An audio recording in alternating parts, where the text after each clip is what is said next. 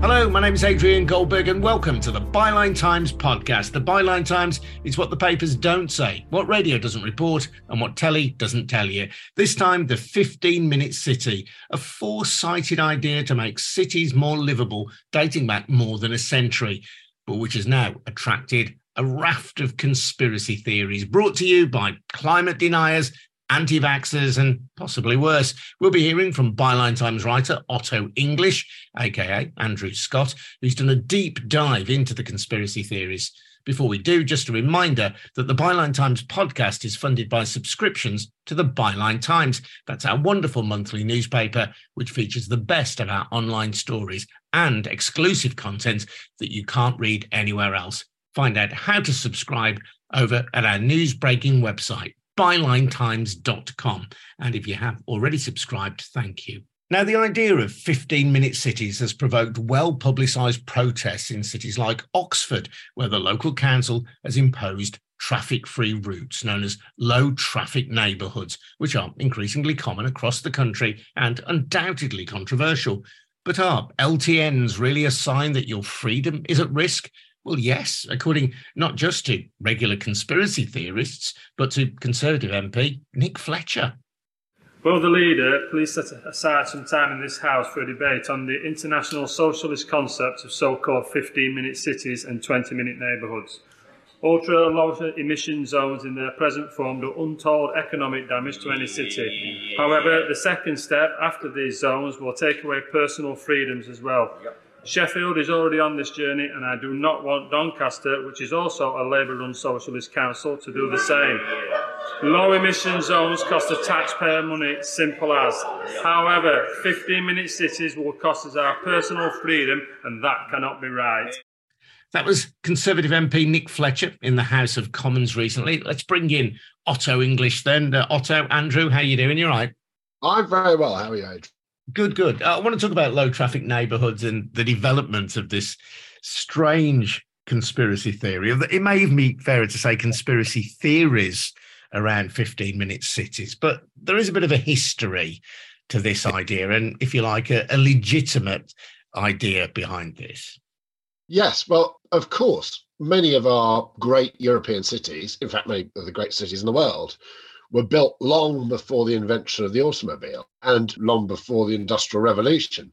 So a lot of these cities, including London, even the City of London with its big glistening tower blocks and things, have sort of medieval layouts. So from well over 100 years ago, you had writers, authors and city planners trying to map out better designed cities that worked for individuals, because many of those medieval cities had sort of sprung up organically, from around the precincts of a cathedral or a castle into a sprawling sort of poorly laid out streets. Paris, of course, was famously laid out in a sort of grid pattern. New York was gridded and all those kinds of things. And in Britain, from the late 19th century onwards, you had all sorts of people trying to come up with what became known as garden cities in the 1920s and 30s. And in the post-war era, new towns. In fact, I grew up right on the edge of Harlow Newtown in Essex, about 30 miles out of Liverpool Street. Harlow has many flaws, but it was beautifully planned. They had different areas for people to live. They had parkland that was easily accessible. They had bicycle lanes that they put in the late 1940s, separate to roads. They gridded the roads. They had shopping centres. They had local shopping centres. And that essentially is the idea of a 15-minute city. Everything is within 15 minutes of a resident. So that's your shops, your entertainment facilities, parkland, your dentist, your doctor. Everything you should need should be easily accessible and preferably a walk. You live in Birmingham, I live in London. Many of us live in something akin to that already. Here, where I live in Southeast London, I would say I live in a 5 or 10 minute city. All the shops, all the things that I need, including my children's school, are within very easy access of me. And with the introduction of all sorts of traffic calming measures in London over the years that I've lived here, from red routes to the congestion charge to the ULEZ zone, people like myself, and I have a car, we have adapted. We have reduced our use of our car, which is a good thing because we don't have to spend so much money on petrol. We have increased our activity by walking or by getting on public transport, and it's made the cities less congested and work for us. Before we start addressing the conspiracy theories, I think about quibbles as well as potential advantages.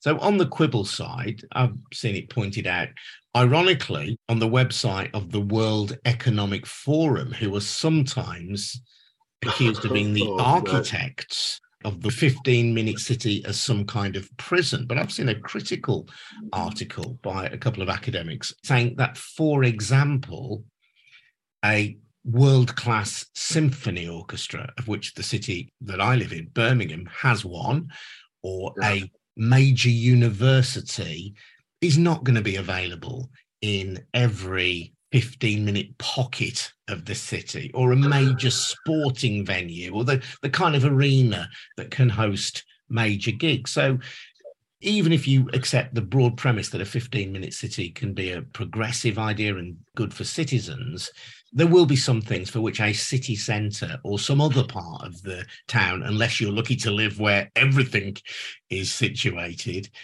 will have to be based. So it's an ideal, isn't it? It's a description. Yeah, but also I think we take for granted the fact that nobody's going to have, the Royal Albert Hall. You can't build a Royal Albert Hall within 5 minutes of everybody. I think we take that for granted. I mean, the bigger problem, and one which I think legitimately has worried people, is people who, for reasons of disability or things like that, rely on their cars and can't really use public transport. However, of course, those people have to be taken into account. I think in Oxford, for example, blue badge holders, it doesn't apply to them. They've got free rein to carry on using their car and things, as it should be. These problems can be ironed out. But the trouble with this is that certain individuals and these conspiracy theories have taken this planning scheme and bended it into a conspiracy theory where they claim that nobody will be able to go more than 15 minutes from their house. Now, that is patent nonsense. And I worry because I find people laugh at it and almost sort of, oh, God, really? People believe that? Yes, people believe that. Yeah, I'll come to that. But just so we're clear about the proposition, there was a lot of coverage of the protests in Oxford. I know recently in Wanstead, in London, for example. In Birmingham, where I live in a suburb called Kings Heath, there's been a lot of protest about low traffic neighbourhoods, albeit not with this conspiracy theory behind it. The idea is that 15-minute then would include forms of what's commonly referred to these days as active transport. So might involve a 15-minute walk, a 15-minute cycle ride, a 15-minute bus ride, but would exclude a 15-minute car journey. Exactly, yes. So, if something's 15 minutes away from you, you don't really need your car, do you? When I first lived in this area of southeast London, when I was first married and when we had small children, that's the other thing. If you have small children, it's always tempting to get in the car with them and put them in the baby seat and things. Well, I used to drive a lot, all the time. Even when the kids were small, you're racing to get out and the kids are like at nursery school or primary school or something. You're racing to get them there on time. The temptation is to leap in the car and drive that short distance. But if we are going to secure this planet for future generations, we need to address climate change. Cities with lower traffic and neighborhoods with lower traffic are better places to live. So just after Christmas, I went to Berlin for a few days with my son. And central Berlin has all kinds of traffic calming measures. And it was a delight to walk around that city. It was an absolute joy. There was none of the racing traffic that you get even in central London, and I know Birmingham well, and it's long had this kind of massive traffic issue, hasn't it, on the ring roads and things. Just living in an environment with less cars and with less traffic and with less pollution should be a noble ambition for us all. It makes the streets safer for our kids, it makes the streets safer for us, and it reduces pollution. These are good things.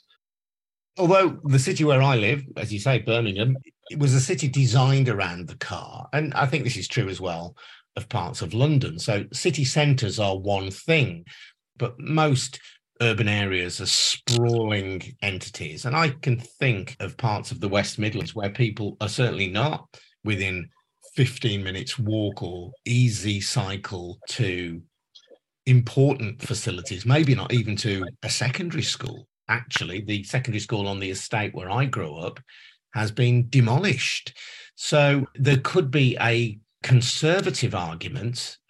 I referenced earlier the Conservative MP who's spoken out against 15-minute cities, but actually this could fit very easily with the Conservatives' levelling up agenda. You know, this doesn't have to be a Labour v Tory, right v left kind of argument. It could fit very easily with levelling up, because many of the more deprived neighbourhoods in urban areas are ones which, if you said, well, yeah, we're going to make it easy for you to get to the library, to the swimming pool, to the school, to have decent shops, that would represent an upgrade. I can think of numerous parts of the West Midlands that would be great if they had things within walking distance. And I'm sure you can imagine great swathes of London that would be improved by this kind of urban development.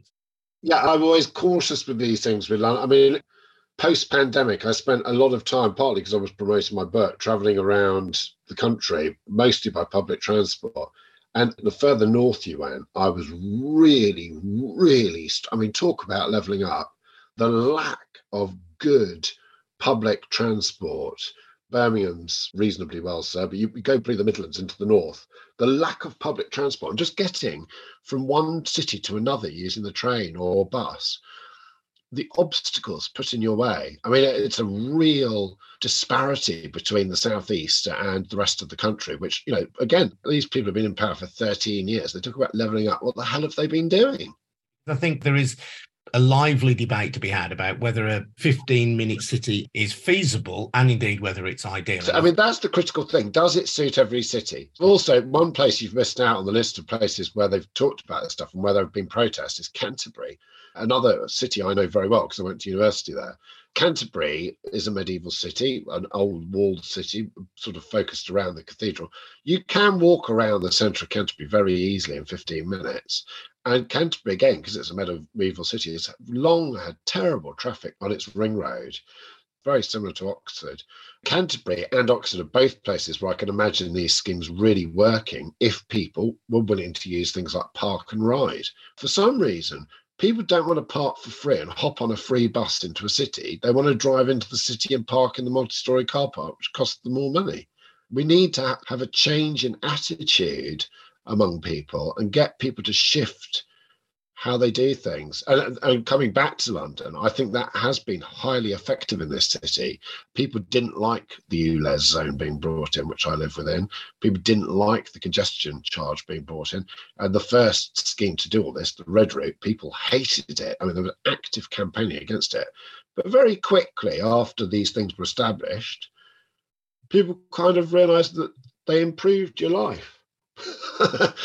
So it's like seatbelts. I remember back in childhood, the idea of being forced to wear our seatbelts seemed like some terrible attack on civil liberties. But you'd be a complete idiot now not to think that wearing a seatbelt was not a good thing.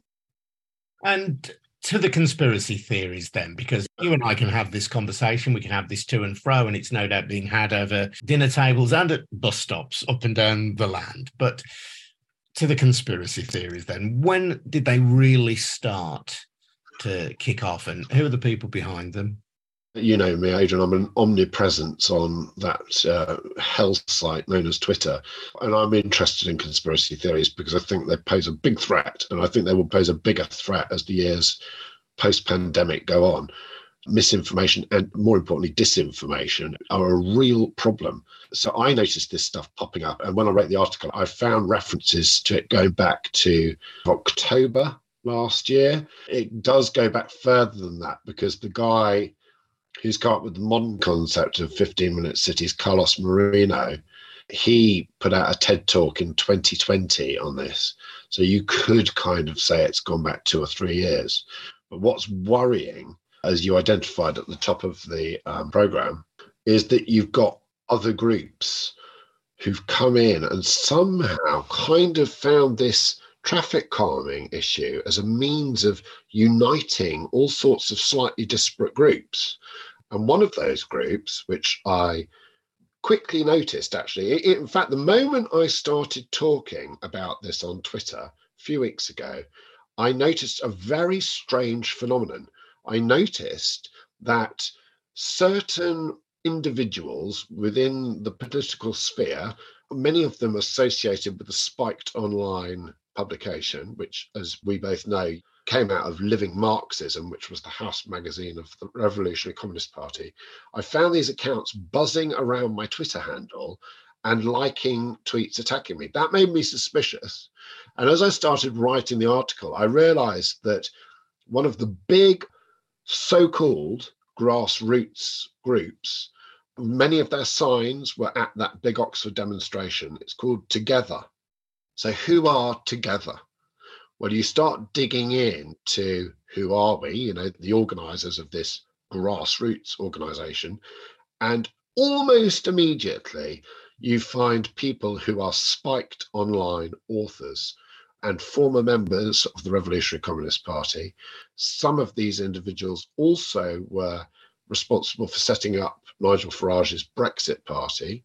And there is a very real sense that this has become a sort of hub for gathering libertarian groups, climate change deniers, libertarians who want people to keep using their cars in spite of the science, gathering around this movement and gathering around these sites. I think at the Oxford demo, Patriotic Alternative, the racist far-right group, also turned up. But of course, you've also, and this is the worrying bit, you've also got people with genuine, legitimate concerns about these traffic calming measures at the same demos. So you have a kind of strange alliance of what I would call the normals, that's people who are genuinely concerned about the measures, the very far right, the former Revolutionary Communist Party, libertarians, climate change deniers, and our new friends who are almost every single one of these types of demos, the anti-vaxxers.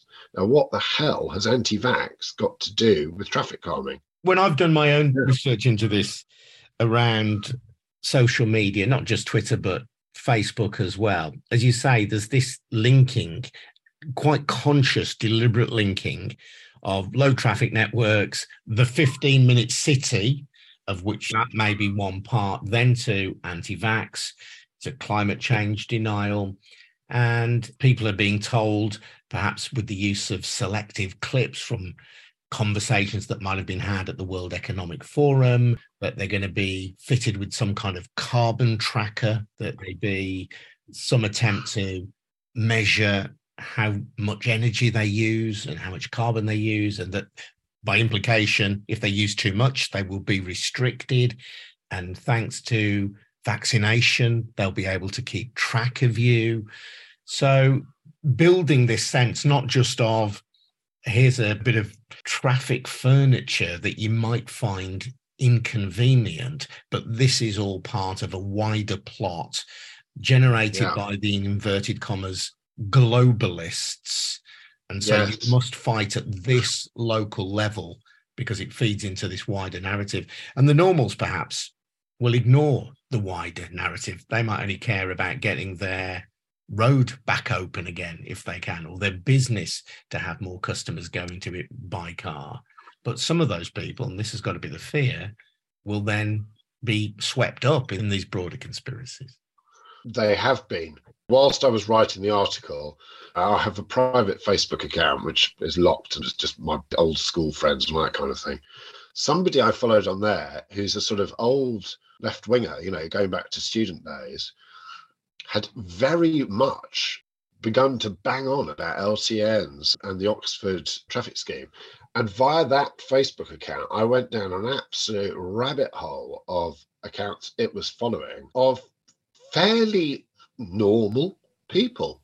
I mean, there is no such thing as a normal person. We know that. But, relatively well-educated, probably people who voted Remain even, like sort of centrist people who have somehow, and I think there's a very strong likelihood that the reason this has really caught on is because of lockdowns. because we actually had lockdowns, the notion that government or authority might make you stay in your house, your immediate neighborhood, has a resonance that it wouldn't otherwise have had. So people are willing to believe clearly that the government or local authorities will force people to stay in their homes or in their immediate environment. And that worries the hell out of me, to be honest. I'm not so bothered about the usual suspects. It's the relatively normal people who seem increasingly to be able to fall for this kind of total nuttery.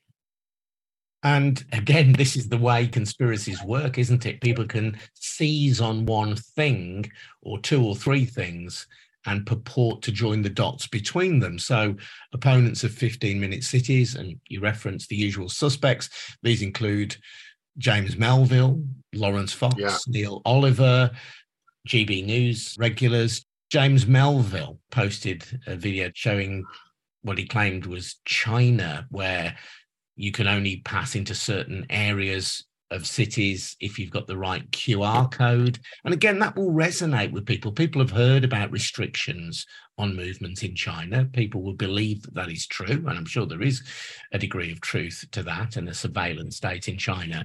That is not the same, though, as saying that if you have a low traffic neighbourhood in Oxford or wherever. Absolutely.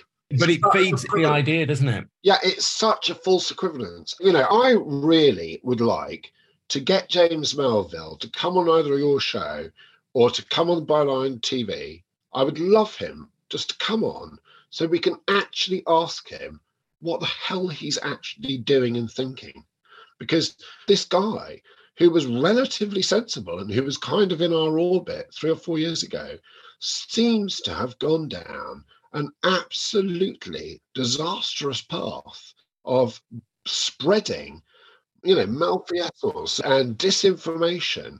You're right, that thing about China. I mean, I go in on James's account and I try in my best possible way to reason with him and say, this is out of context. And what he does, and we're all guilty of it, I mean, I do it myself, is he then tries to turn his sort of more rabid followers on me. So I then have hours and hours of having to ignore my Twitter because I've got lunatics basically go after me.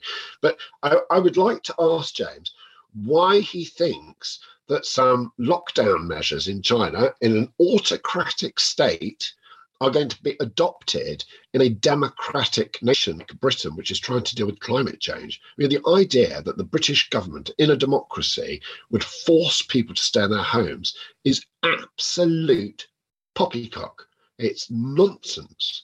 And James is really setting fire to the dry tinder of conspiracy and really fueling this with all those other people that you mentioned. If people ask, well, look, why does this really matter? And I'm sure there are people who can point to very real examples in history where conspiracy theories, ideas can really catch root. And I was really taken by the brilliant BBC Sound series, The Coming Storm, with Gabriel Gatehouse.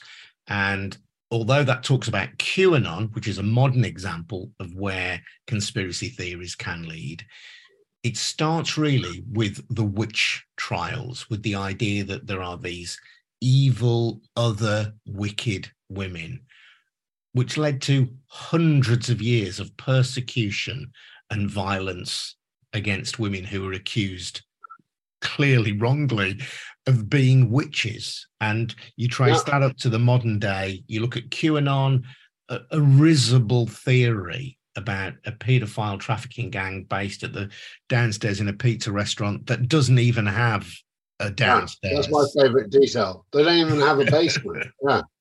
But that leads to January the 6th and leads to the insurrection. So I suppose that's why these things... I mean, the treatment of women and witches is a very good resonant example.